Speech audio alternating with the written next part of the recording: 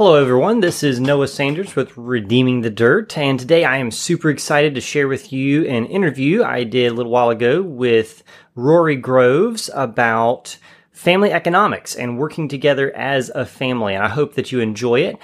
First though, I wanted to share with you about a few training events that are coming up if you're interested in learning some about how to approach farming or gardening God's way and use that to make disciples of others. Then we have a few opportunities coming up. First of all, in July, which is just next month, coming up very soon, the 9th through the 14th, I'm going to be teaching a horticulture course at the Lamplighter Guild in Mount Morris, New York. And especially, so for all ages, but especially if you have a young person that is interested in agriculture and in how to build God's kingdom and impact others and reach out to your community through excellence in growing food and in loving others, and you want an amazing experience of discipleship and community with people from all over the country that are interested in using the arts and the crafts to bring glory to God, then the Lamplighter Guild is an amazing experience. I've taught there for many years now and am so excited to have that opportunity. So there is a link in the show notes here to the Lamplighter Guild, and you can check that out or just look up the Lamplighter Guild, which is, I believe, is at lamplighter.net, and there should be a link to that. But yeah, I'll be teaching a horticulture course there again, July 9th through 14th here, 2023. And then we have our training for trainers that's coming up this fall. We kind of have a spring season and a fall season. We did our trainings in March and offered them in April and May as well, and we finished those. And then our fall dates are going to be in September, October, and November, and those will be September 4th through 8th, October 9th through 13th, and November 6th through 10th. And this is where we have a small group of people, 5 to 10 at a time on our farm, and we go in depth for a week on how to think about agriculture as a Christian, how to, what are the basic foundational principles of agriculture to get people started growing their own food, and how to use that to share with others both the skill of growing food and how to shine the light and the hope of Jesus in our community. So whether you're a homesteader or a gardener or a beginner or somebody that's in missions, this is a great opportunity to really get a deep dive and some discipleship in this area, hands-on training, and follow-up as well with your group. So go to redeemingthedirt.com/training to check that out, or there should be some things on the main homepage at redeemingthedirt.com, and there should be some links in the show notes as well. So without any further ado, I would love to get into this interview with Rory Groves as we talk about the exciting topic of family economy.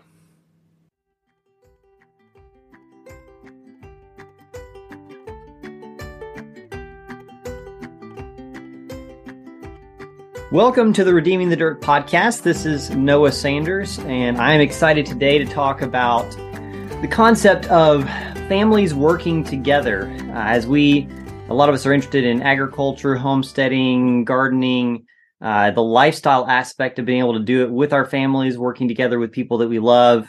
And for me, especially the idea of being able to include my kids in some of the things that we do has been always a big attraction of this kind of lifestyle, but it's not a very common experience for us to be able to work together, doing productive things as a family in our culture in general. And it can be there can be different challenges with that, different opportunities, and yet I think there's so much value in it that it's something that we really need to learn how to do well and learn how to think about how God thinks about that, because if you look at the scriptures, God very much has instituted the structure of the family to be a means of discipleship, means of ministry, a very integral unit of the church, the household.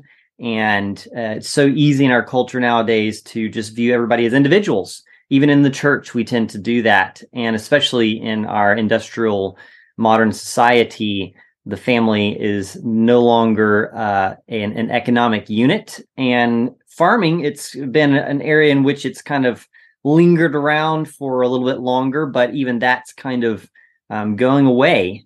And so I think it's something that we need to know, is this something God cares about, and what can we do to promote and and play our part in kind of rediscovering and promoting that if it's something that God cares about. And so today with us to talk about this is Rory Groves, and he is the author of a book, Durable Trades, that talks a bit about some of this stuff. And so we're going to hear a little bit about him and his family and ministry, and hopefully get some encouragement about this topic today. So Rory, thanks for joining us today. Oh, you're very welcome. Grateful to be with you here, Noah. And am I saying your first name correctly there? Yeah, sounds good enough to me. Okay, yeah, our farm's name here is Rora Valley Farms, after Waldensian Valley in northern Italy. And sometimes people are like, Rora, what? How do you pronounce that? So I love that. So tell us, the audience, a little bit about yourself and your family, and kind of what y'all have going on there. Yeah, so we live on a little acreage in southern Minnesota. My wife and I have been married 17 years. We have 6 kids from ages 12 down to a 6-month-old. So we just recently added to the flock here, and we moved out here. So background for me, I've been in computers my entire career.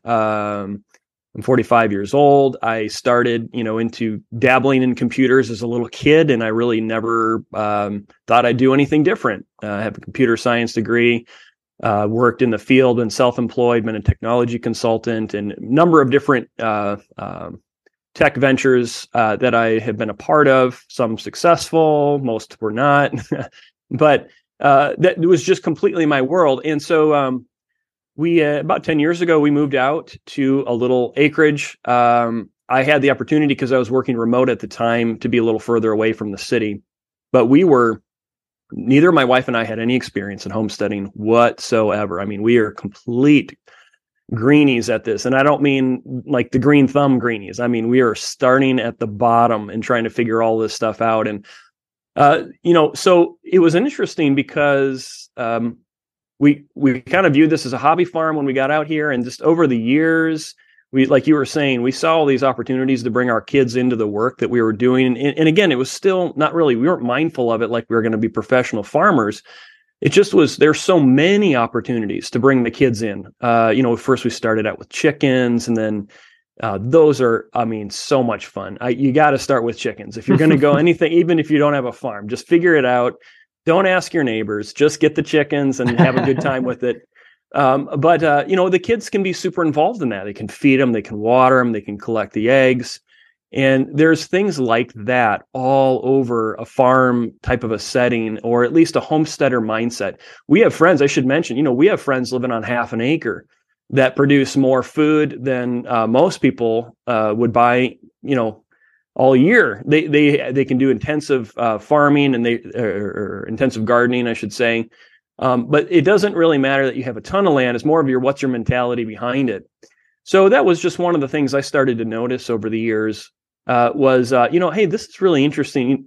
With this kind of a setup, we can actually be more productive, and rather than just being a consumer who goes out and buys all our food from a store or orders it on Amazon, things that we need, we can actually start to make things that we need. So I started to view my farm as more of a center of production. And I discovered, in hindsight, after I started to do some reading on this, that's the way that most humans used to live for most of history. I mean, we're talking up until really the Industrial Revolution. Most households were an economic unit, as you described. The family was the basic economic unit of society, and families worked together to produce the things that they needed. That was the self-sufficiency. That was how our nation was built. That's how all civilizations were built, on self-sufficient families who, and I use that term as just the closest approximation. Really, they're community sufficient. Right. But just this idea of families pulling together to produce things, and where we are today is very unusual.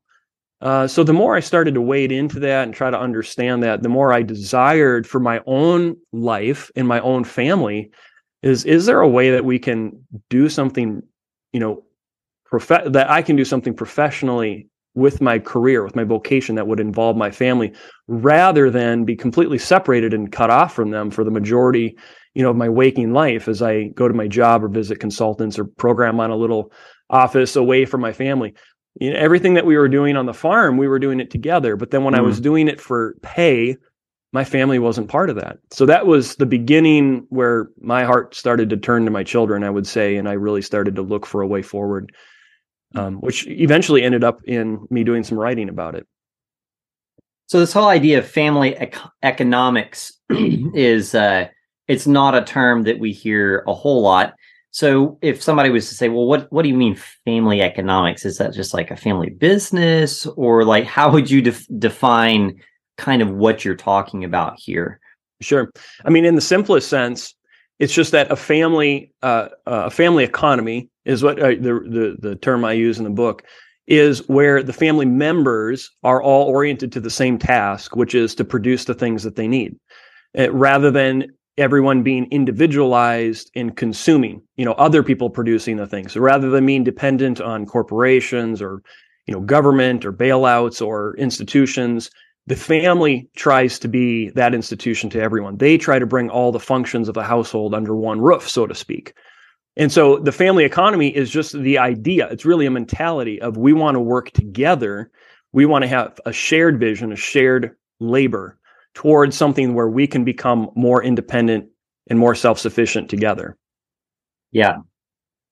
Well, that's been very much a vision of mine. When I first started for 13 years, we did a small scale market garden farm retail business. And, I remember when I was in my teens, a lot of older gentlemen had told me, that they were like, hey, we spent all of our time professionally away from our families making money that we would now gladly trade for that time back.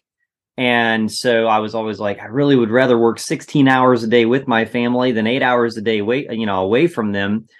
So that's kind of been a bit of our experience the entire, my entire career, which has been a blessing. Because my dad, we worked together, on the weekends, but he also had a computer job. And so I was like, man, I wish we didn't have to stop this every Monday, But as far as what are some of the opportunities that you feel like you've seen that this kind of, homesteading and a lot of this stuff is really a lifestyle commitment. And it does come at a cost in terms of you got to say no to a lot of other things. But what have been some of the biggest blessings and just rewards that you've found from, taking the time to explore this with your family? Yeah, great question. The hands down, there's no question, the time together that we have with each other has built relationships more deeply with my sons and daughters, with my wife, with our siblings, with each other. Because we've chosen to go this route, far stronger bonds within the family, far more rich time that we have together, far more experiences than we ever could have had if I was pursuing, maximizing my salary in order to provide a couple of weeks of vacation a year or a bigger house or more toys or whatever it is. It's really, I think it comes down to this concept of is God turning your heart to the children, and are your children turning their hearts to you? Because unless parents and especially fathers take that role seriously, you're not going to even be able to understand the rest of the blessings that you're going to have. There is sacrifice, but what is money worth if you don't actually have fulfillment in your life? And so the whole premise of, why are we working? What is the point of all of the money? What is the point of the retirement? Is it so you can basically host the latter years of your life alone in an elder care facility without any family or friends around? Is that the goal of what you're pursuing? Or is it to be surrounded by people you love and love you back because you spent the years of your life, you leveraged, instead of investing in a career or a corporate ladder, you invested that time invested that energy and resources into time with your children, and so that you had strong relationships as your safety net when you got older. And so, I mean, there's so many ways, but to expand the notion of family economy too, it's not, you mentioned like family business. And I think that's why I didn't use the term family business, because that could be one part of a family economy, but you also see, a lot of wreckage around family businesses too. And where it's more of that, you're just using free labor to monetize. Right. And so a lot of kids might grow up in that environment and say, I want nothing to do with that. Well, you have to really ask yourself, was there actually a family economy? Was your father discipling you, mentoring you, apprenticing you? Was he preparing you for life in the world through that? Was the goal of the family moving in the same direction? There's things like home education. We homeschool all our kids. That is a fundamental component of a family economy, because you're bringing a function back in the household, which again, all throughout history used to be a home-based activity. A function. So it wasn't really until the late 1800s, only about 100 years ago, maybe give or take 150 years ago, where the concept of the state-run school came in, displaced the family as the primary educator of children. And, we can see where that's led to today, where the state is trying to determine, they're trying to be the surrogate parents for everybody. So there's all kinds of these things. When we split apart the family, we're really breaking, God says, when he joins men and women in holy matrimony, it says, what God has joined together, let not man separate. And if you transfer that onto the entirety of the family, not just the husband and wife, but the offspring of the husband and wife, what are we doing by trying to separate what God has joined together? He has designed us from the earliest days, Adam and Eve in the garden. He joined them together to share a common purpose. And so there's a blessing that comes over that involves not just working together, but also worshiping together, educating together, caring for young children in the home, caring for elderly parents in the home, being productive, trying to produce rather than just consume. It's a multifaceted approach, but it really, once you sync up and have a vision with your family, it's just worth, the sacrifices that you make are really not even worth talking about compared to the blessed life that you can experience. Yeah. And I think that's when we as Christians look at what God's called us to do, and we look at our role, which is really to, be completely surrendered to him, and to recognize that everything that we could give up, that we would rather do than what he told us to do, is just a lie anyways. And what he has is always better. Then we have to kind of start with that if we want to tag on a blessing God has for us, in addition to what the world has for us, and have our cake and eat it too, is a bit challenging. My cousin and I have been talking recently because, our families have chosen to make certain lifestyle choices because we want to live a productive life. And I think, to help people understand the way that I think about this, and I think that you think about this, is, productivity today is so much related to people's jobs. And, so you go to work and you work, and then when you're off work, then you consume. And that's what all your free time is always spent, is where can I consume something else? Where can I consume some more information? Where can I consume some more entertainment? Where can I consume some more food? Where can I consume some more? And everybody's a connoisseur of consumption. Where can you find the best, whatever? And we've kind of missed the whole idea that the greatest joys in life often come from having produced something, not just when we were getting paid to do it, not just when we were putting in our hours or on the clock, but in our free time, not just when we're in that segregated space of working, but when we're, just throughout the day.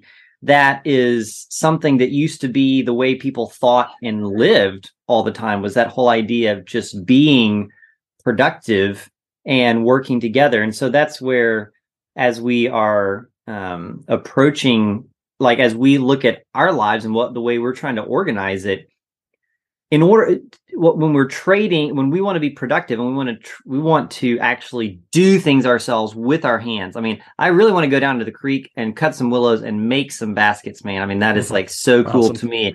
I mean, we had our milk cow now, and so we're make our own cheese and make our own Yes. butter, and Yes. I love just like I just love making things. But that takes time. Yes. And so it means if I cannot say yes to participating in the lifestyle of everyone around me in the same way that I could otherwise.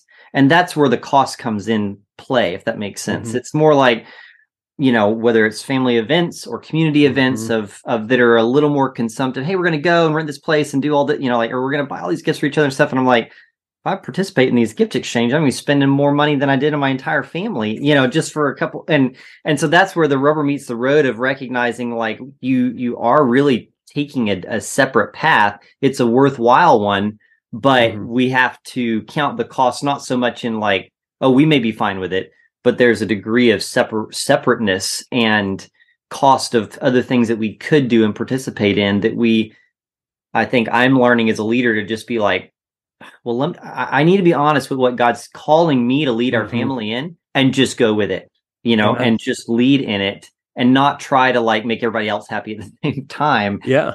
So that's some of the interesting challenge, especially when your kids are like, well, why don't we do all these things, that everybody else does, right? Yeah. No, and I think it's really important to highlight this fact. We live deeply embedded inside a very individualist mindset culture, very, even hedonist, that the almost the entirety of the human existence is predicated on the fulfillment of personal desire. And so, Christians, we're caught up in a lot of these things too, where there's all kinds of systems and activities, even in the church, or maybe even especially in the church, that are designed to consume time because basically the family is separated and somebody needs to do something with the kids. Because they've broken apart the family, it's almost like there's like some kind of nuclear reaction here where they've split apart the family. Well, now we got this bomb going off. What are we going to do with all of the attention span of all these children? They're not engaged in productive labor anymore, as had been for 5,000 years. So there's all of these activities, all of these sporting activities, all of these community activities, all these different ways to kind of occupy the family that just simply would not have existed even 50, 60 years ago, because the family actually they had to all pull together around the same goal if they were going to just have a life for themselves, especially if you're farming. I mean, anybody who is on a farm, who does have a dairy cow or we have milking goats, but we have enough animals where it's a big deal for us to leave the farm. Now, it's not impossible, but it's more of a consideration than when we lived, say, in an apartment in the city, right? Well, but that's because we're becoming productive again. We're exchanging a lot of the superfluous activities with very intentional time together, and we're building very deep relationships with our children, and especially a big one to me is our sibling relationships. So that my son and daughters have good, strong friendships. We're not going to be around forever. Mom and dad aren't going to probably be here as long as they are. So it matters to me that they have each other when we're no longer here. And the way to do that, we only have a little window of time here on earth where we can inculcate these values to our children. One of those ways is time together. And look at all of the ways that children are separated from each other. They're put in age-segregated, peer-based classrooms. In church, this happens very frequently too. It's age-segregated. So they're getting, religious instruction. Even our entertainment, you mentioned entertainment before. Oftentimes, they're all watching television in separate rooms because there's different media that's designed for different age groups. And so you'll see a family that's even home together, but they're in different rooms watching different shows or on their phones or whatever it may be. But this whole idea of age segregating is really destructive, I think. We need to have intergenerational mentorship going on all the time. Adults need to be raising children. Children shouldn't be raising each other. So these are just other artifacts of the culture that we find ourselves in. And I completely agree. It is a cost. To opt out of this culture is a cost. There's going to be a social stigma surrounding it. But you ultimately have to come down on the side of what's best for my family.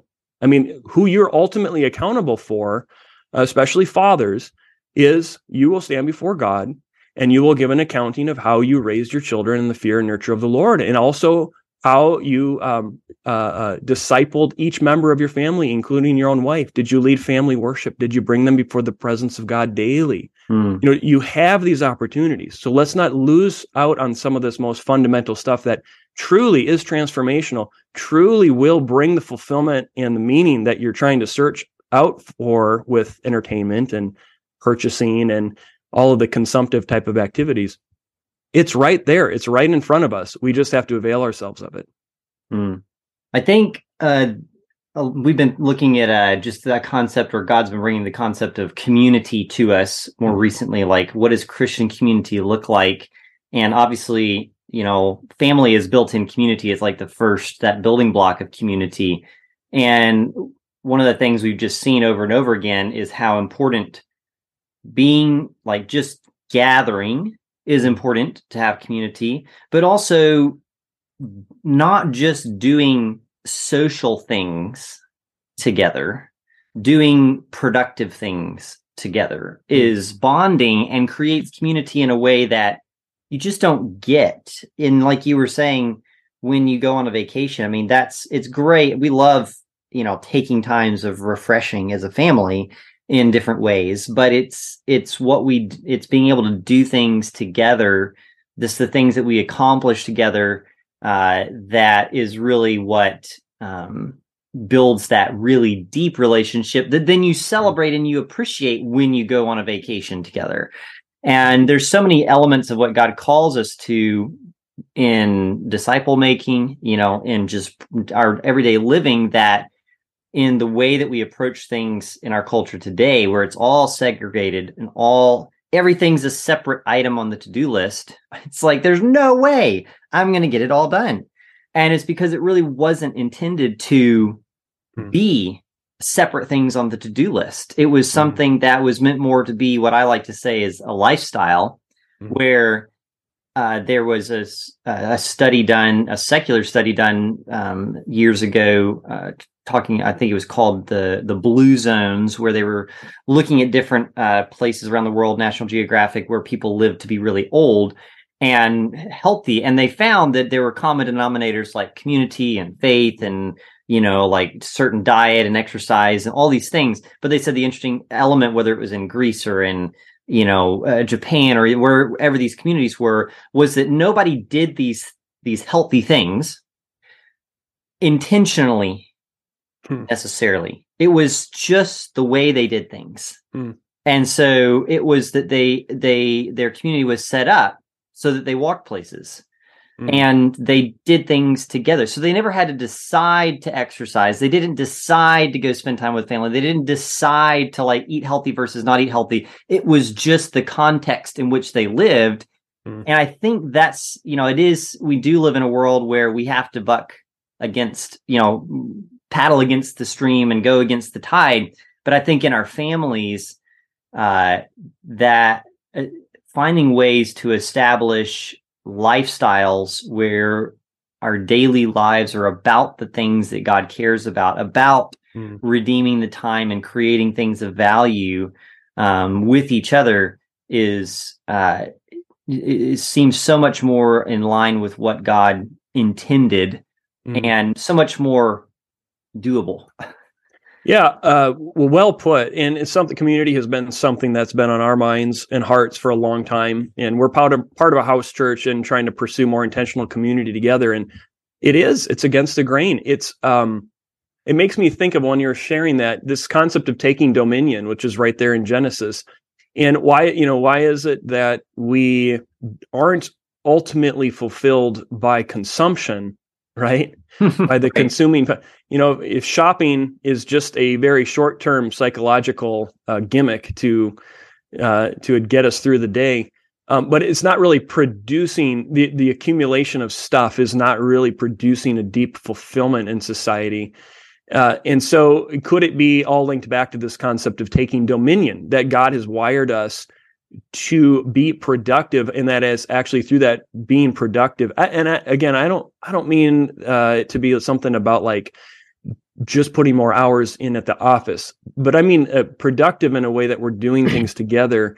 We're building, like you said, the foundation of the family. Adam couldn't do it alone, right? Adam was not an individualist, right? He needed Eve in order to complete his work, to have a helpmeet, and then the children came from that union. So there's very definitely, God demonstrates the building block of community in the family, and the next logical step to that is a community of families, or a family of families that are all ordered before the Lord. And pursuing life together. I mean, it's very hard to get away from that concept. You go to the book of Acts. How did the church behave when they were first on the day of Pentecost and the days following the days of Pentecost? Is they were together. They were breaking bread in each other's homes daily. What does Jesus talk about? Before he's being led to his own crucifixion, he's talking about, he's praying with the Father in the Garden of Gethsemane, asking that we may be one as he and the Father is one. You have the body of Christ. Paul describes in 1 Corinthians 12, all the diversity, but they all make up one body, and no one part is more important than another part. Everything about the New Testament model of the church is Christians living in community, and we're a far cry from that now. And so it's difficult to know. I don't know what the exact answer is to that. It's an uphill battle, like you said, but I think and I hope that if we are diligent, just like with our own families, in trying to pursue intentional community and trying to pursue a oneness of heart and vision with other families, even working together, like you said, that is something I would definitely recommend for any church out there. Some way, plant a community garden, or maybe, doing some building together. I have, at our last church, I know that there were folks that are part of that church. They go back to when the building was first built, long before we ever arrived. And they still talk about those days when they were putting on the roof, when they were on the rafters, when they were building the building. It had such staying power beyond the transients of people who came after them. And so, yeah, I don't know exactly what it is or how God set it up that way, but it certainly, to me, seems like it should be an objective for every family that after they're pursuing time together and economy in their own family, that they're trying to build a community economy with like-minded families. Yeah. And I think because I've been in this space for a while, just personally, I think I've also seen how it's, you have these building blocks that God's given of his body and his church, where you have our, individual faith and walk with the Lord, and then us as families, and then like as families of families, like the local church, and so on and so forth. And I think it's so important to recognize that all of these are opportunities to apply the gospel, opportunities to see it manifested and to display that to the world, where it's like messy, broken people, where Jesus is helping us, and just like traditions can be helpful, or, means of grace that God can give us is helpful. They themselves, by themselves, apart from Christ, are not a solution. And I've seen, especially when the nice thing about the nice thing from a bad perspective, I guess, about our segregated culture is you can be a pretty messed up person and still get along with people, because we all can respect each other's space. We're all isolated individuals. We can all be selfish separately, and we just don't we don't have to rub on each other as much, because we can just live our own individualistic lives. Well, when you dive, there's some families that have kind of laid a foundation of selfishness in their own personal lives, that sometimes they want to, the dad wants to just fix that, and by going and everybody starts a homestead, and without addressing the heart first. And all it does is it just rips open and exposes all the yuckiness that's there. And that's really God's mercy, right? Like, to let us see and not just be fake anymore, but to both recognizing that the beauty of community is it keeps us from being able to hide, which means it can get messy. Yeah. And that's okay, because better to see the mess and let Jesus start dealing with it than to let it like pretend that it doesn't exist there. And if you start coming back and trying to really get involved with your family, if you haven't been, it's also going to be a bit messy and it's going to be hard at first. And that's okay. It's not like, oh, this doesn't work. No, that's actually part of the blessing, is the realities of real discipleship, not just like showing up for a Bible study and great, but and like 24-hour a day in our lives, raising you from the very scratch at the beginning is what really allows the rubber to meet the road. And we all get changed and transformed in a way that is unlike any other discipleship experience. But we have to recognize that's part of the blessing of it, actually. Amen. Yeah, I mean, you're describing sanctification, right? And so God says, Hebrews, he chastises those he loves. That chastisement sometimes takes the form of other brothers and sisters in the Lord who know how to point something out in you which you can't quite see yourself, and hopefully you're pointing out something in them and holding them accountable to the Word of God. But that in a very fractured environment like we have today, it's very difficult to get to the level of relational trust where you can have those conversations. Even pastors, I think, skirt the issue a lot because they just don't feel, like they know someone well enough, or they don't want to disrupt. They don't want to disrupt the congregation or call out something that needs to be called out. We actually just did a study. We were in 2 Thessalonians 3, and Paul is and John and Jesus are quite clear about our responsibility to each other to hold each other accountable. And so it's one of those things that you see manifest in a community that you wouldn't have seen otherwise. I liken it to a marriage. So, we can all come up with reasons why we shouldn't be in community because, what if we have different personality quirks and we don't want to hang around with each other anymore? We just move to another church, right?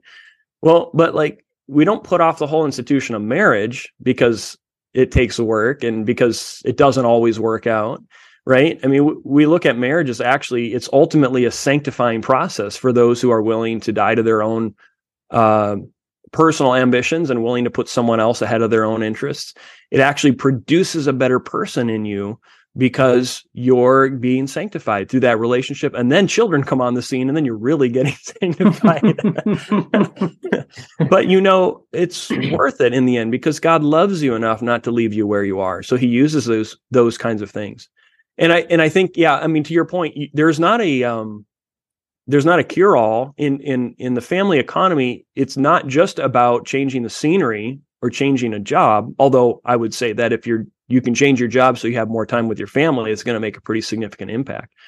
But you do need to address the matters of the heart. I mean, you really need to evaluate the whole picture. Where am I? How close to the biblical model of life am I actually living? And how much have I given up to the enemy in terms of where my time is being spent, what my ambitions are? And so if homesteading is one of the directions the Lord leads you, great. I think homesteading is a great way to involve a lot of kids and a lot of people in a lot of different ages, like young kids, older kids. I think there's a lot of opportunity there.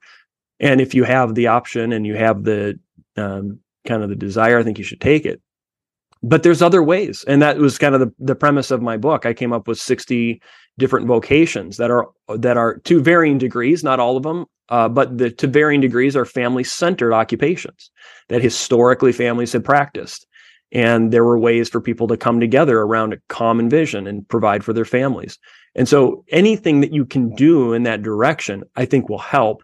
But, you got to have time together if you're going to start building up those bonds.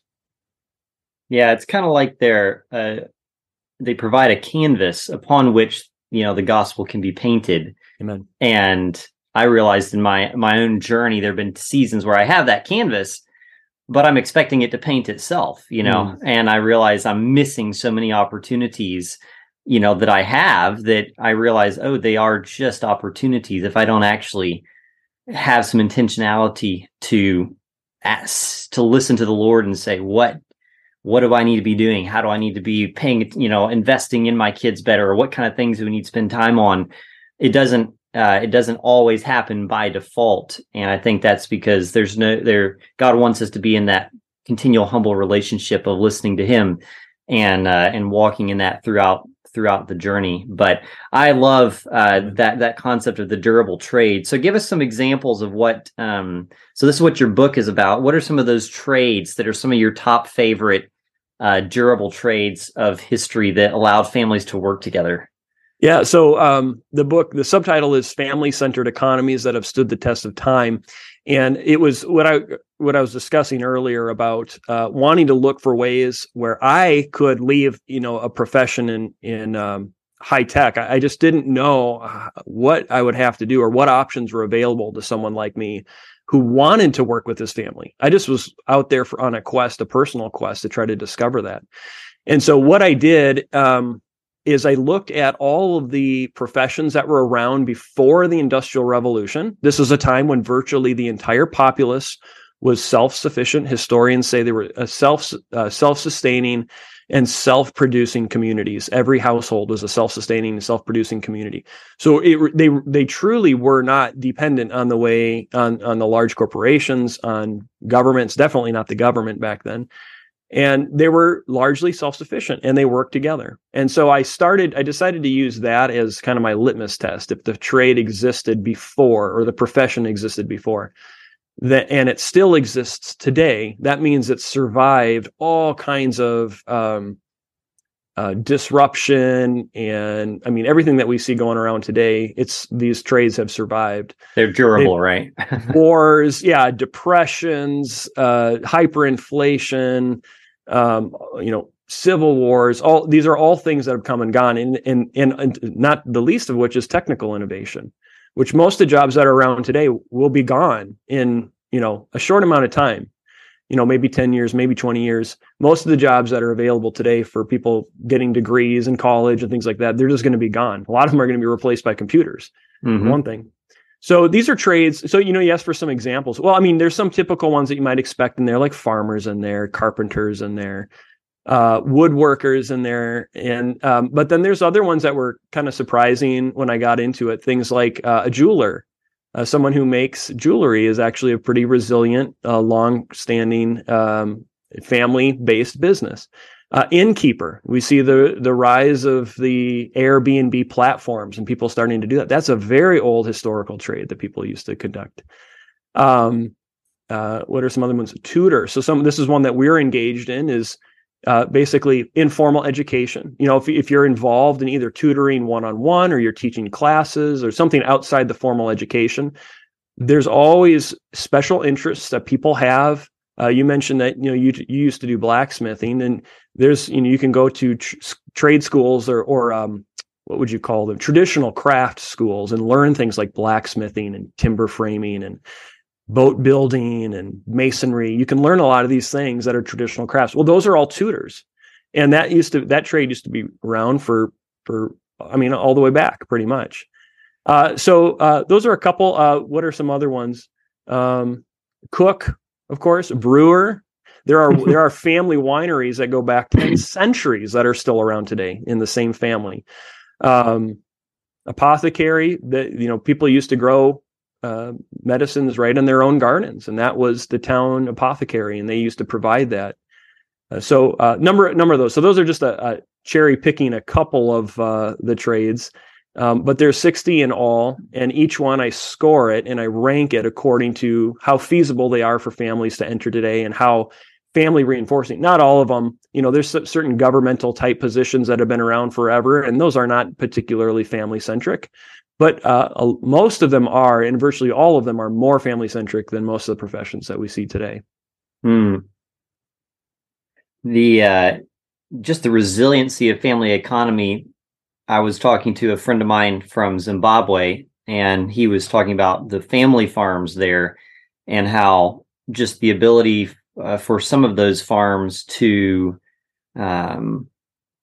make a profitable business because of the tenacity of a farm that's run by a family that is willing to hold on, where sometimes there's years where they're down to the beans, man, in the pantry, and they eke through those seasons in order to get to they finally make it long term. He's like, no corporate farm endeavor would ever push through that kind of uh, profit margin, for Sure. those seasons to be able to get there. And so just the resiliency of those of family enterprises is such an important part of having, durable economies. For some people, go ahead. Yeah, I was going to mention the other thing too is that most families throughout history practice multiple trades, multiple vocations. Yeah, so yeah. you have, someone who's a farmer is also a shepherd, and someone who's a woodworker is also a carpenter. And you would have, go back to the founding fathers. You have someone like Ben Franklin, who was an inventor, and he was a writer and a publisher and a statesman. George Washington was tending his apple orchards, right? And Jefferson was a gardener. So there's all of these historical examples that I found. They would have 3 or 4 or 5 or 6 maybe enterprises, and actually that's common today. If you find some of the I've noticed this in the Anabaptist communities, the Old Order Amish, the Hutterites, Homestead Heritage. You'll see that the families within those types of more subsistence agrarian lives, they will be engaged in maybe milling wood and huge gardens and breeding horses and making carriages, all within the same family. Maybe the daughter's a midwife, right? And so that's a typical form of family resilience that you don't have, like when dad goes off and everything depends on this one corporation and something happens and they downsize, right? I mean, we're heading into recession pretty obviously here in the next, well, if we're not in it already. These are real risks. You kind of have all your eggs in one basket. Right. And so a family economy, you may not make quite as much, you may not make like one large paycheck, but you might have a little bit coming in from all of these different streams. And then if one of them is, hits a dry spell, like, for example, like the farm, if you're not just dependent on corn and soybeans, then you have other sources of income that can kind of help offset the difficult years, which is a natural. We should all be prepared for having hard times. So that's another thing to keep in mind, is that you're not like just switching. Am I trading in being a computer? Am I going to stop writing code just to raise, broiler chickens? I can't see how the numbers work out on that. Right. But it's a mind shift, because first of all, you're producing as much as you can for yourself, for your own family. And then you're reducing your actual family's needs for purchasing, and then you're looking for ways for off-farm input to kind of supplement what you're able to do together with your family. I think people too, if you look at the economics of self-production, when no money changes hands, nothing is taxed. So, right. to buy $1,000 worth of food, how much do you have to make to have $1,000 left over? Then you got to pay taxes on that if your state charges sales tax for that. And then the person selling us use tax and all that. So I'm like, I was looking at it one time. I'm like, to grow $1,000 worth of food versus buying it, I could probably grow $1,000 worth of food for less than $100 worth of input, easy. Mm-hmm. And I'd have to make like $1,400 to buy that $1,000 worth of food. So I'm saving $1,300 growing $1,000 worth of food versus buying it, Yeah. So it's there's that idea of how much of the year are you working for the government, how much are you working for yourself. Mm-hmm. Well, the only thing they haven't figured out how to tax yet, maybe they will sometime, so don't say it too loud, is like things that you actually produce yourself, right. like that. Right. Is that tomato, and there's so much freedom in that, and it also means that the more you do for yourself, the less your expenses are, which means that whatever you do for on the market, at the marketplace, to produce the cash that you need, your demand, your need is much lower. That's how we were able to make a living farming over the years. Is I wasn't replacing a normal income. I was just I was able to make the cash requirements that I required as a family, while having the time to productively produce most of the things that people normally buy that would have cost us a lot of money if we had bought it. Absolutely. And that we've had the same experience over the years. Is my software business started to wind down, and it was a very scary time period for me. And I was really trying to figure out what to do. And one of the things that we noticed is that because the income was forcibly reduced. It wasn't my goal to reduce my income, but it forced us to become a lot more creative in how we were consuming. And one of the ways that we dealt with it is we just we focused a lot more on what we were producing on our farm. And we have 10 acres, so it's not like we don't have a huge operation. It's a wonderful lot for us, but it's not like 1,000 acres or anything. Like we're not farming a huge operation here. We have some goats and sheep and chickens, and we have a large garden and some apples. And so it's amazing what we have been able to do, just learning to live on less, because we've used the farm as really the source. I mean, that wood stove behind me is we heat with wood as much as we can in wintertime. That comes from our own trees surrounding here. It's just manual labor. And the other thing that made me think about, when you're producing that $1,000 worth of food, hopefully you're doing it with your family. Right. And that's priceless. Yes. We sit around the table, we're eating pickled beets and we're eating a leg of lamb. I mean, the hilarious thing is, like, living the subsistence agriculture. This is the dirty little secret, is you live like kings, honestly. Yes. I mean, you eat like kings, at least, because we'll have on a random Tuesday night leg of lamb and mashed potatoes with our own potatoes, or we'll have ham and potato soup, and the broth came from our own chickens, and the ham from our own pigs, and the potatoes from our own garden. And we're living all the way through the winter. And I've been very diligent this winter to say, see, kids, remember when we were working so hard in the garden for all this? Yes. We're still living off the produce of that, all 4 or 5 months in through the winter. We have potatoes in our basement. We have all kinds of meat in our freezer. There's so many ways that we're taken care of, and so I'm doing a really intentional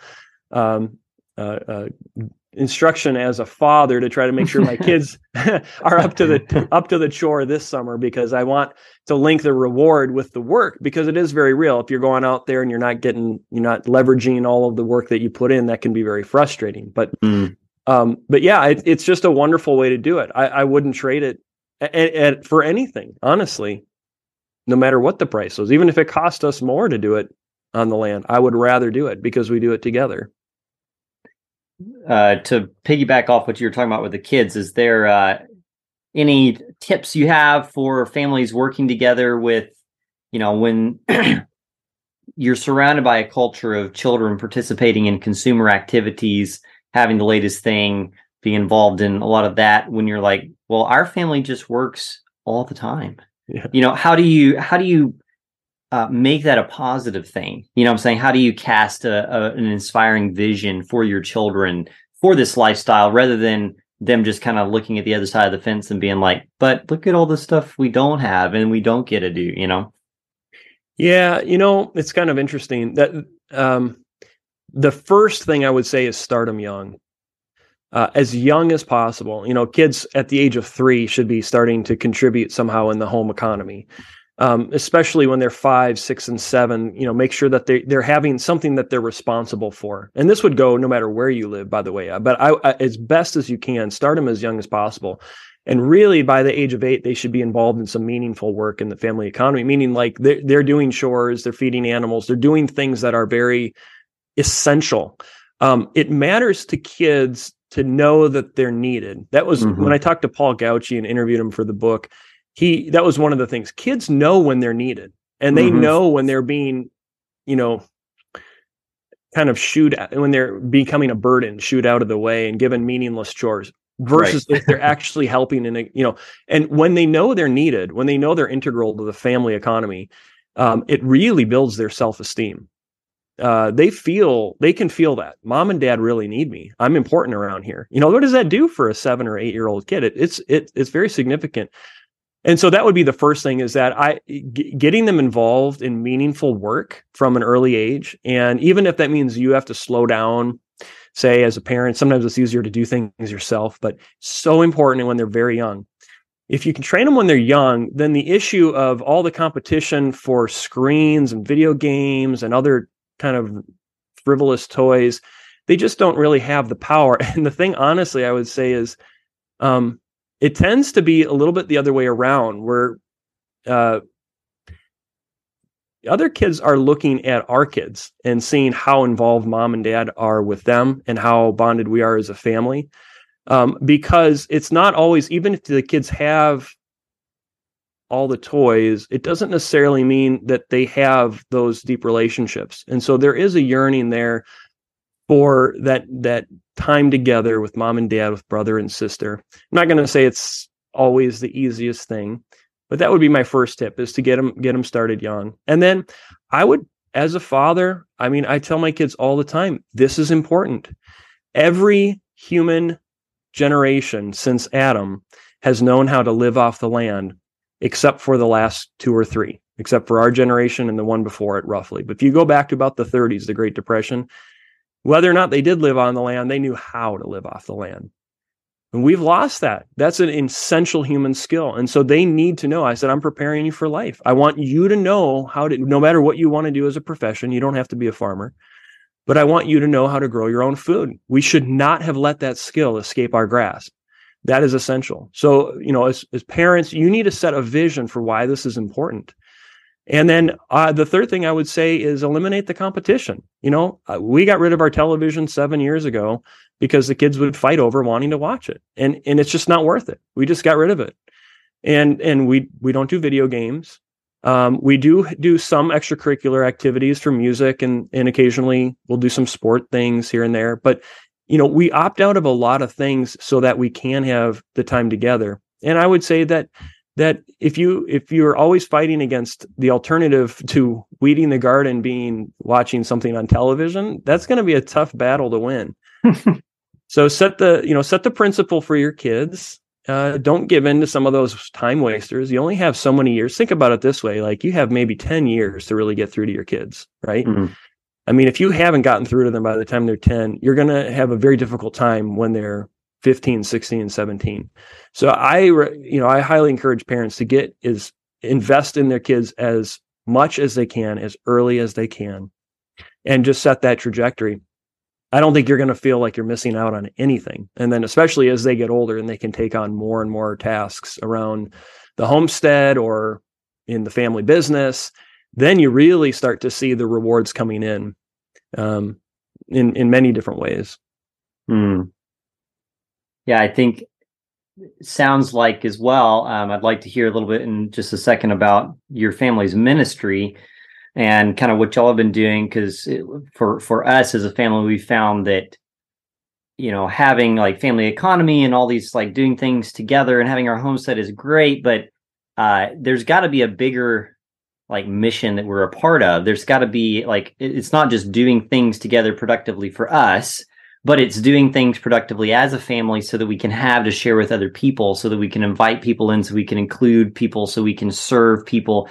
And when even just as much as producing together, serving together, when we do our trainings here, we're bringing people into our home, we're serving them, we're, all that. And when we need them, like you said, to be like, we need you to help. Like, we can't do this. Mom and dad can't by ourselves. Like, but we're doing it for these people because God's given us a job as a family to equip these people. Then, it just makes a huge difference. So tell us a little bit about kind of some of the resources and things that y'all are doing through your ministry that y'all are a part of, and how people can connect with you.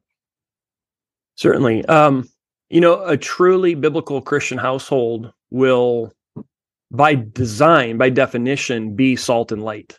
You can't help it. And one of the things that we noticed was we moved out here, like I said, 10 years ago. And when we started to really take seriously what God's call was on our family, and by that I mean building a family economy, really bringing, we started home educating our children. We started really daily family worship, really taking these things to heart, seriously.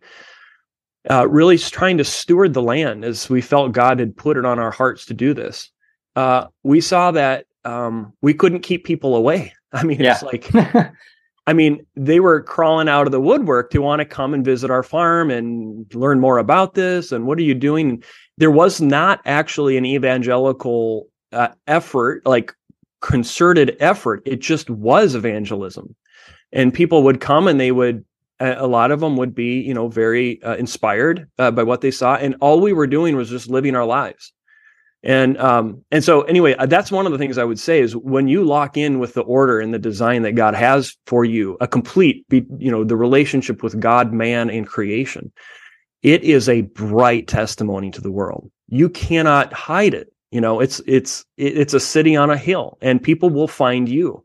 One of the things that we did over the years was we would just start hosting events. We'd have a maple syrup tree tapping party and invite friends and neighbors, whoever wanted to come out. Or we would do we did interns one summer, and we had some fine folks come out and kind of help us build chicken tractors and learn about raising animals. And we've done a number of other events, homesteading, beekeeping workshops, and different kinds of things where we just always had it. This is just my wife and I our own desire was to share what we were learning, because again, we weren't the experts. We were learning, and we just thought it was a lot of fun. And so what we ended up doing is a little over a year ago, we started a ministry, because like you had been saying earlier, it wasn't just about the skill, but it's really about the faith behind the skills. Why are we doing what we're doing? We don't want to just pass on homesteading skills. And there's a lot of value in that. And there's a lot of really wonderful resources out there to learn about homesteading. We were really feeling called to help families who wanted to build a family-centered home, a family-centered economy. How can we help them using homesteading and other types of activities to encourage and inspire them? So we started a ministry called Gather and Grow. And the entire purpose is just this, is to rebuild the family economy. We publish a quarterly newsletter. We host events on our farm. In fact, we have a maple syrup workshop coming up this weekend. Finally, the sap is starting to flow. Yeah, there you go. And so we'll have about a dozen families or so come out, and we'll learn about tree tapping. Then we'll go up stairs in the barn loft, and we'll have a pancake feed and potluck. And so, but the whole point here again is we have multiple events throughout the year, and we want to encourage families who are trying to do this. It's against the grain, and it's certainly a remnant of society who are thinking in this way. But if you are thinking that way, we are here because we want to encourage you and we want to bless you. And we have some audio resources you can find on the website. Some of them are free, and other ones are very inexpensive. We have, of course, my book, Durable Trades. And we travel around to some degree. Can't leave the farm too often, but a couple times a year we leave to go do some speaking gigs around the country as well. So we have a couple of meetups. Actually, one of them is coming up in Tennessee in April. So I don't know if any of your listeners are in the Tennessee area, but we'd love to see them. Yeah, we do have quite a few friends in the Tennessee area. So will they be able to find out about that on your website then? Okay, so sorry, I forgot. Gatherandgrow.us is where you can go and find all the resources and learn more about what we're doing here. And yes, it's some of the events are free. Some of them are just coming RSVP. And so if you go to the site, you'll see events that are coming up, and you'll see a newsletter sign up. You can sign up and get that. That's probably the best way, is we keep as much information to encourage families through that newsletter as we can. And that's just something that our own family puts together. It started out as our own little family newsletter, and it kind of ballooned into something bigger. So we're really excited about that.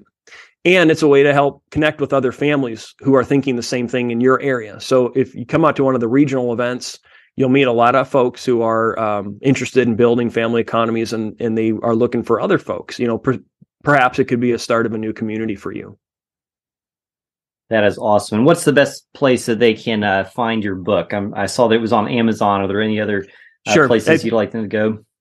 We sell it directly from our website. If you go to gatherandgrow.us, you can buy direct from us. That we sell it for $20 plus shipping. You can get it anywhere books are sold. So it's pretty wide distribution. Well, I hope this has been encouragement to some of the people listening. I know it's been a real encouragement to me, just to be able to be encouraged about what God calls us to in this and the opportunities, and really just the idea of getting a bit of a feel for the fact that God seems to be moving in people's hearts around the country. It's a God thing. It's not just, something that anybody decided to do. It's just things that God's put on different people's hearts. And I'm sure you're the same way, but all this stuff is cool, and I love it. if God told me to do something else tomorrow, I want to be for that, So I just want to be wherever he is. But it's exciting to be in the space of agriculture and homesteading because God seems to be moving. He seems to be putting people in this space that have more of a motive than just self-preservation. They have a much bigger eternal heart in what they're doing. Mm-hmm. And I know that excited to see what kind of fruit comes in the future because of that. So I'd love to, as we close, if you have any final thoughts for our audience, and then I'm going to ask you to just close with prayer for them in their journey in this. Yeah, I would love to. What I would say is that to the parents or the husband or someone who says like, yeah, I love that. That sounds great, but I don't see any possible way to get there. That's probably, one of the most common questions I get is how do you actually pull something like that off? And what I would say is that what I tell them is I don't know, because what worked for me probably isn't going to work for you or might not work for you. But I know that if you have this vision on your heart, God put it there and he has a way out. And so what I would tell every one of you out there is first start on your knees. Yeah. Go to God and seek a vision for your family. He put that there. He has a plan for you. And then pray that he would part the seas.